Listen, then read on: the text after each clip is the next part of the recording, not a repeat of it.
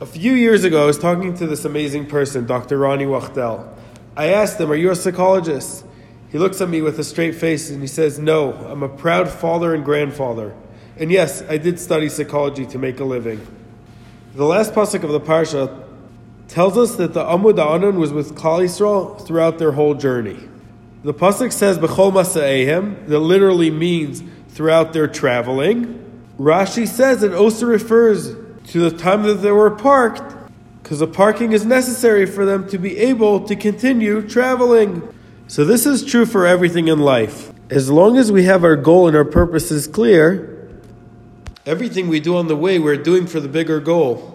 So when I go to work to provide for my family, it's part of caring for my family. So let's make sure we know if we are working hard to be able to go on vacation, or we go on vacation to be able to work hard. Have a great Shabbos.